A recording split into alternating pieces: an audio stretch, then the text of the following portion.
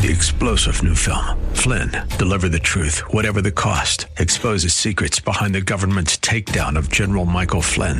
Flynn knew what the intel world had been up to. He ordered the first audit of the use of contractors. This set off alarm bells. He told the truth. He was the most dangerous person for Donald Trump to hire. They had to get rid of Flynn. Flynn, Deliver the Truth, Whatever the Cost. Available now. Watch it today. Go to salemnow.com. salemnow.com. Pastor Keith Crosby of Hillside Church.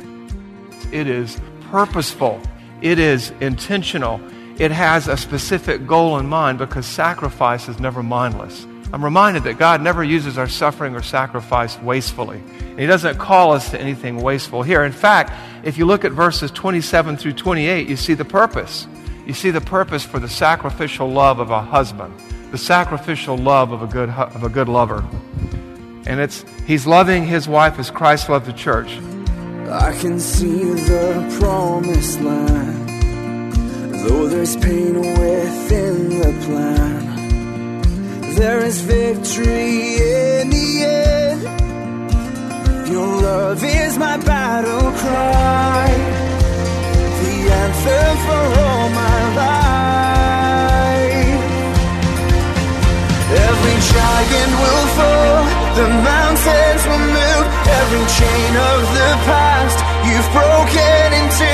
All the fear of the lies, we're singing the truth, that nothing is impossible with you. Oh, nothing is impossible. Hello and welcome to the Grace to Live radio broadcast with Keith Crosby, Senior Pastor here at Hillside Church in San Jose, California. We are so blessed that you've chosen to spend time with us on the program today. And as always, we would like to encourage you to follow along with us in your Bibles if you can. On today's broadcast, Pastor Keith continues with his Family Matters teaching series. So if you have your Bibles, please follow along with us as we hear part 1 of Pastor Keith's message entitled, It Takes a Good Husband. So we begin again the series that we began a few weeks ago on family matters. And family matters matter to God, so they should matter to us, as we've talked about before. So goes the family, so goes the church, so goes civilization. And I shared with you in the past some statistics about what happens when the family begins to break down. Society begins to break down, and no amount of legislation or goodwill can fix that. It really began, as we talked about, and begins, a good, strong family begins with a good, strong marriage. And so we spent a couple of weeks talking about marriage. And it takes a marriage to make a good, healthy family, and it takes a good, healthy family to make a good, healthy church and society. This week, we're going to turn our attention to husbands. And the sermon is entitled, the talk is entitled, It Takes a Good Husband. It takes a good husband. And looking at the notes in front of me, we're going to call this part 1, because this is going to take a while. And so, now, you may be sitting there going, well, I'm a junior high or a middle school student, or I'm a high school student, or I'm a single, or I'm a divorcee, or I'm a widow or a widower. What's in it for me? Well, a couple of things. Naturally, this is the Word of God that we'll be sharing with you, and it has something to say about every inch of thread that makes up the fabric of our existence, and just for that alone. But also, this, students, if you've got a dad, and you know what, not all dads are perfect. You can ask my children. You can pray for them. You can pray for their role as a husband. It's a high and difficult calling. And if you're single and you're looking to get married one day, this is the kind of man, girls, you want to be looking for, okay, ladies? And if you're divorced and able to remarry, well, and if you've been married for 50 years, guys, and you're saying, well, I've been at this so long, there's always a chance to get better, right? Spiritual growth is like the stock market. It can be volatile, but it's ongoing until the day the Lord takes you home. And ladies, you've been married to the same guy for 40 or 50 years. I know there have been times, perhaps, at least in theory, you felt like putting the pillow over his head during the night, But remember this, you can be praying for him, that he will fulfill the role that God has called him to, And you're going to hear things that you might want to say, see, you're not doing this at home. do yourself a favor and do him a favor. Don't make that mistake, okay? Because you're not going to help him, you're just going to hurt him. So, that's it. Good families depend on good marriages. Good marriages depend on good husbands. And so, we continue the series. Now, let me just say again, you may not be married, you may be divorced, you may be hurting, you may wonder, and you may not have the world's greatest husband. Good husbands are not born, they're made. They don't grow on trees, nor do they swing from them. They are made. They are forged in the fires of marriage. They are informed and guided and grown through the Word of God as it hits the heart, and the Holy Spirit brings it to bear upon the soul. And I also don't want you to get me wrong. Some of you may be married to unbelievers, and this doesn't mean that your unbelieving husband is a terrible guy. There are lots of unbelieving husbands, actually, that treat their wives better than believing husbands do. Sorry to say. But the bottom line is, for Christians, and this is just a truth that sometimes is hard to take, a man cannot be the husband that God calls him to be and that the wife needs him to be apart from a relationship with Jesus Christ. And so I want to talk to you today about what a good husband looks like and acts like. And so we begin our series in Ephesians chapter 5, verses 25 to 33. I'm going to read it to you, and then I'm going to kind of talk through it just a little bit. Ephesians chapter 5, 25 to 33. Husbands, love your wives as Christ loved the church and gave himself up for her, that he might sanctify her, having cleansed her by the washing of the water with the word, so that he might present the church to himself in splendor, without spot or wrinkle, or any such thing, that he might be holy and that she might be holy and without blemish. In the same way, husbands should love their wives as their own bodies. He who loves his wife loves himself. For no one ever hated his own flesh, but nourishes and cherishes it, just as Christ does the church, because we are members of his body.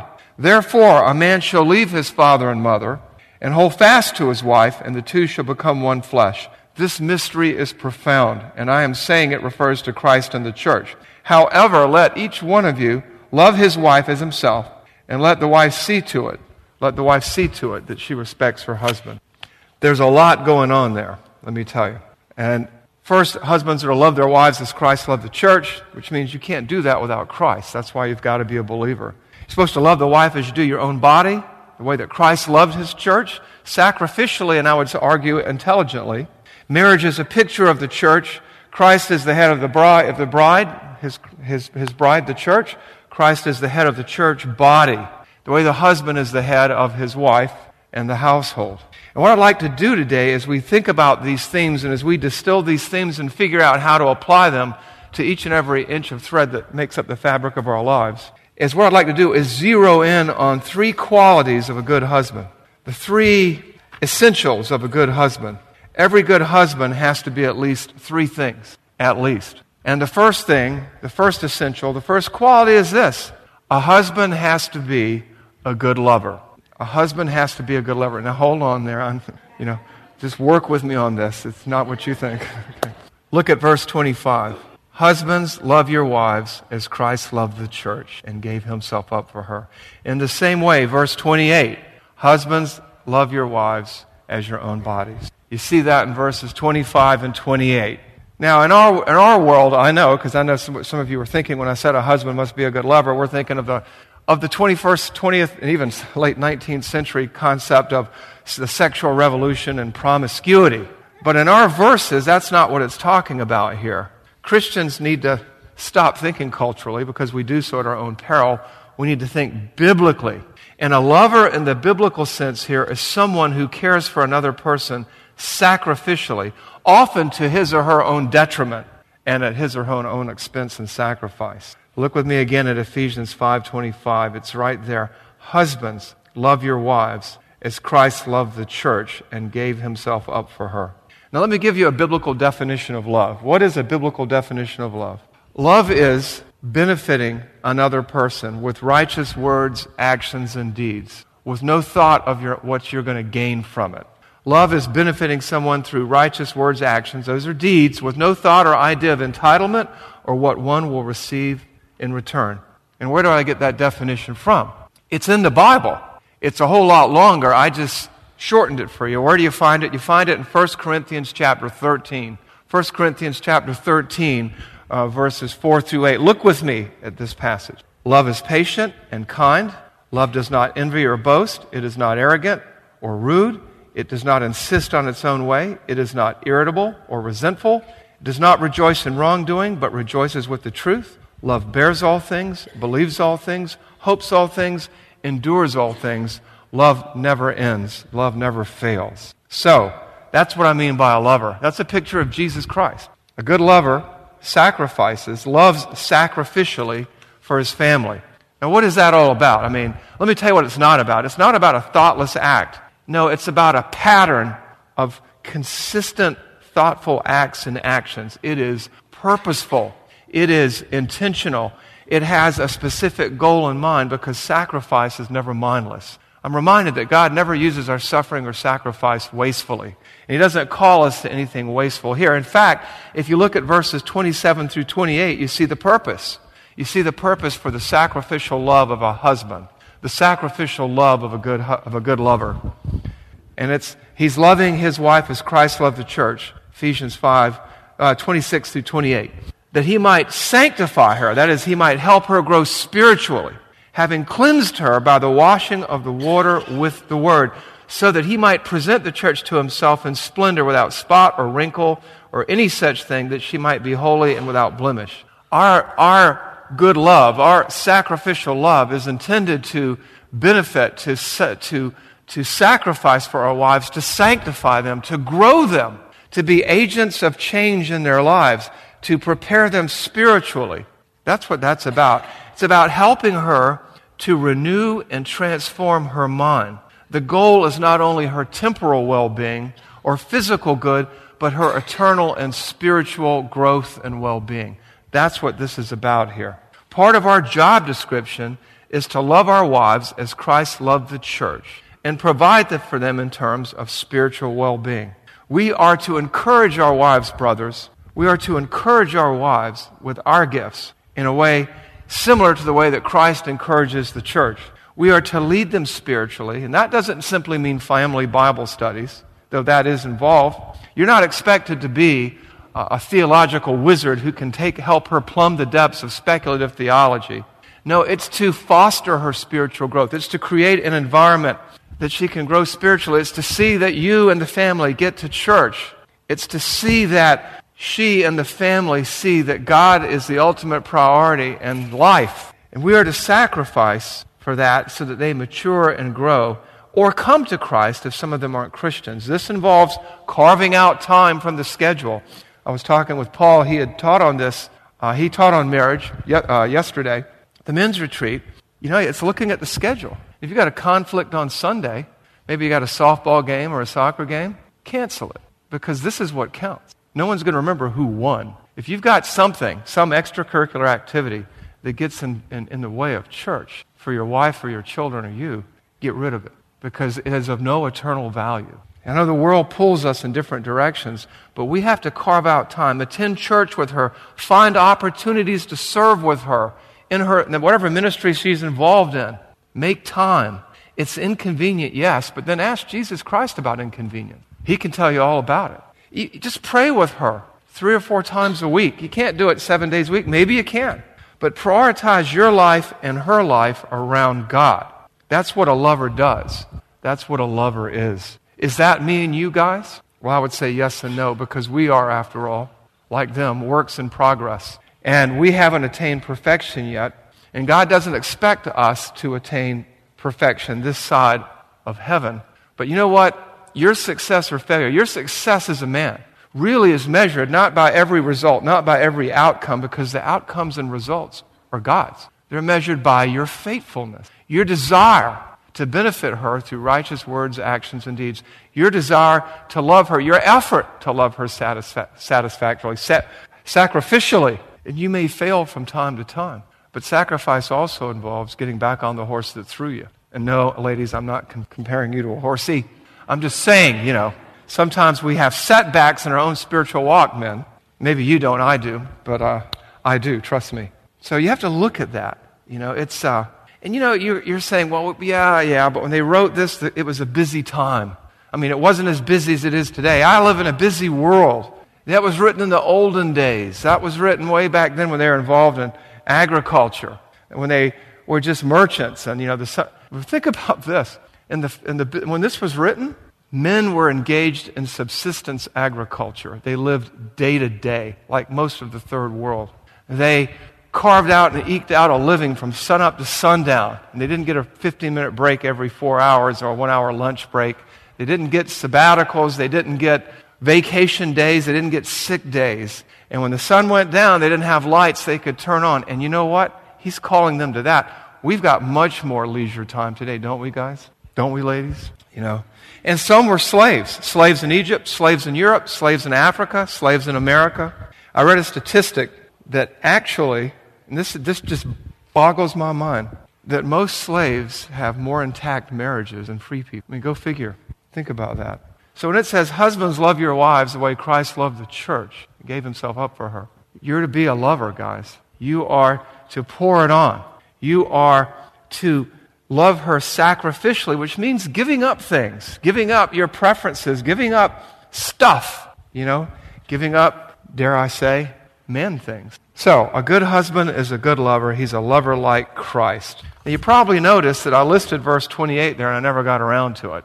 Well, that's because when we get into the second aspect of a good husband, a godly husband, a Christian husband, verse 28 comes into play. So the second ingredient, the second aspect, the second characteristic, the second essential of being a good husband is being a learner. A husband is a lover, and a husband is a learner. Where is that in our passage? It's in verse 28. And the trouble sometimes is we don't read as thoughtfully or as carefully as we could. We kind of read through. We read too fast. In the same way that a good lover, a good husband is sacrificial, loving his wife as Christ loved the church, husbands should love their wives as their own bodies. He who loves his wife loves himself. And you're probably going, huh? What? Where's that? I mean, where does it say he's a learner? What does it mean to love your own love your wife as your own body? Look and think closer with me. Husbands should love their wives as their own bodies. First, there's a command there, so we should pay attention. How did Christ love the church? Sacrificially. How did Christ love the church? Completely. How did Christ love the church? Relentlessly. And what's going on here is this. Don't do this right now, but think about it. Stand in front of a mirror and look at your own body. Or if you need a visual, you can look at mine for now. Don't stare. But like right now, my head hurts, and that tells me I have a cold, okay? If I don't get enough sleep, my eyes burn, and I know I need to take some rest, or my immune system's going to go down, and my sinuses are going to kick up. When my back starts hurting, I know that I'm not exercising enough. Why? Because I live in this body. And living in this body for 58 years, I have come to be extraordinarily familiar with it. All of its idiosyncrasies, which I won't enumerate here today, but I know what makes my body tick. I think it was Socrates who said, know thyself, right? And it was the great social commentator, Harry Callahan, who said, a man's got to know his limitations, right? And we have to know our wives the way we know our own bodies. We have to learn them. And what this really means is this, a lot of us would say, yeah, I would die for my wife. I would give up my life for my wife the way Christ gave up his life for the church. I'd take a bullet for my wife. I'd step out in front of a car for my wife. I'd do all this. And a lot of us say that because we know it ain't never going to happen, right?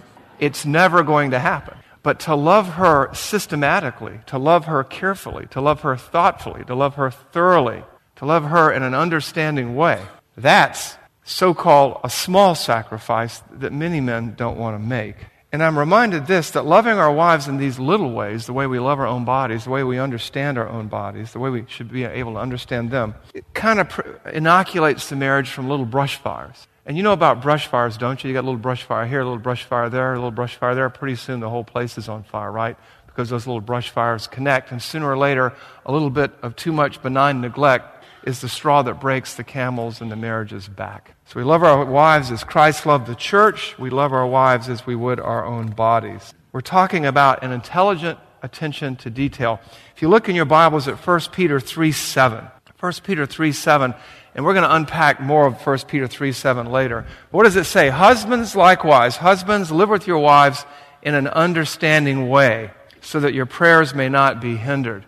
And in an understanding way there are a couple of Greek words that could have been used. What it says there is according to knowledge. There is a theoretical knowledge in the Greek, and there is a practical acquired knowledge. There's textbook knowledge, and there's blocking and tackling nuts and bolts knowledge. And what it says here is love your wives according to a carefully acquired, studied knowledge. That's what it means to be a learner. That's what it means to be a learner. In the same way, husbands, men like you and me, have to understand our wives. Their real needs, not their felt needs. Their real needs, not sometimes just their stated needs. It's understanding their hopes and dreams and fears, what fulfills them, what doesn't, what encourages her, what doesn't. When is she trying to do too much? When do I need to step in? When do I really need to dig deep? When do I really need to stand back?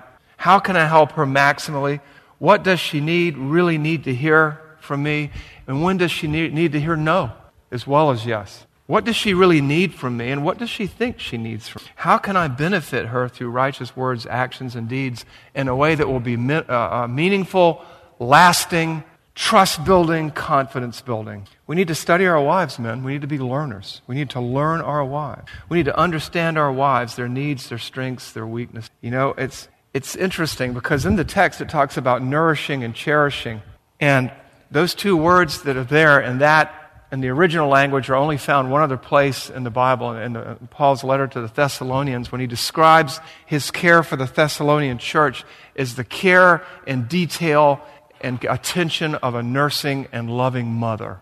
You think that's kind of wild, you know? This is only another place. But think of how a mother looks at her babe and learns the babe's coos and cries. I'm not comparing your wife to a baby, men. But what I'm saying is there's a level of love and care that we have to bring to the table that doesn't come naturally to us in a fallen world. Human beings are naturally entitled, self-focused, easily distracted, and we need to laser in it and say, what makes her tick? How can I help her? How can I love her intelligently? What does she really need from me, and what does she think she needs from me? How can I benefit her through righteous words, actions, and deeds in a way that will be meaningful, lasting, trust-building, confidence-building? You know, a lot of times, and this is a terrible analogy, but you guys like to tinker with cars, a lot of you. I know that an army of you do. Some of you like to tinker with computers. Some of you like to tinker with all kinds of things. I used to work on boats, and a good skipper knows the sound of his vessel. That's what we're talking about here. You learn your wife. You learn her needs. And let me just tell you, and I can only speak from experience, those needs change over time. They really do. You think, it's the old thing, women, who can understand them? Well, God calls you to understand them. And yeah, they do change, just like you change. And you have to be constantly learning. You have to be constantly loving, and you have to be constantly learning. You have to love them intelligently. You have to love them thoroughly, just in the same way that Christ loved the church. And you're saying, what do we do then? How do we do this? Where do I start? I've already blown it. We've been married for 40 years, and she hates me. You know what? Start over today. Anybody ever see the movie Fireproof when it came out? That movie had, it was okay. It was good. Had a great message. I know that many Christian movies are kind of, not particularly well written or well acted and things like that. But this guy, you saw him, right? I mean, he'd blown it, and he poured it on. God used that transforming, renewing love. You know what? Where there's God, there's always hope, guys. And ladies, same to you. You may be married to a guy who's listening to this, and maybe this is going to bounce off him or go like water over the duck's back. Maybe not. Maybe not. So how can you be or become a better lover and a better learner? Well, you can be involved with your wife spiritually in a growth group or an ABF. There are going to be ABF sign-ups for next year, growth group sign-ups for next year. You can read books about marriage. You can find an older mentor who's made all the mistakes that you've made and maybe survived and come back. Oh, you can read your Bible. That's for sure.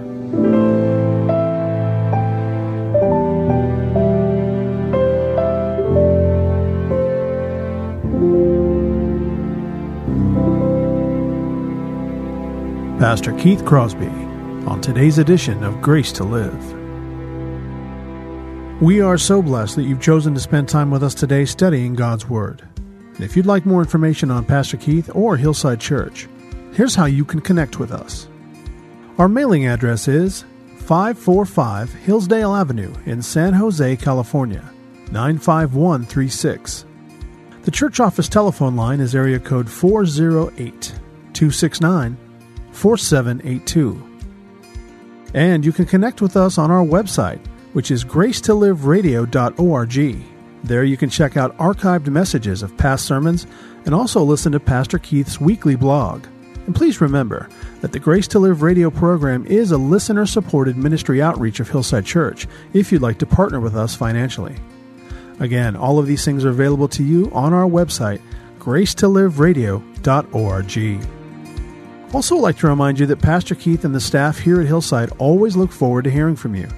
So if you'd like to drop us a note, you can email us here at keith@hillside.org and also at jono@hillside.org. That's JONO@hillside.org.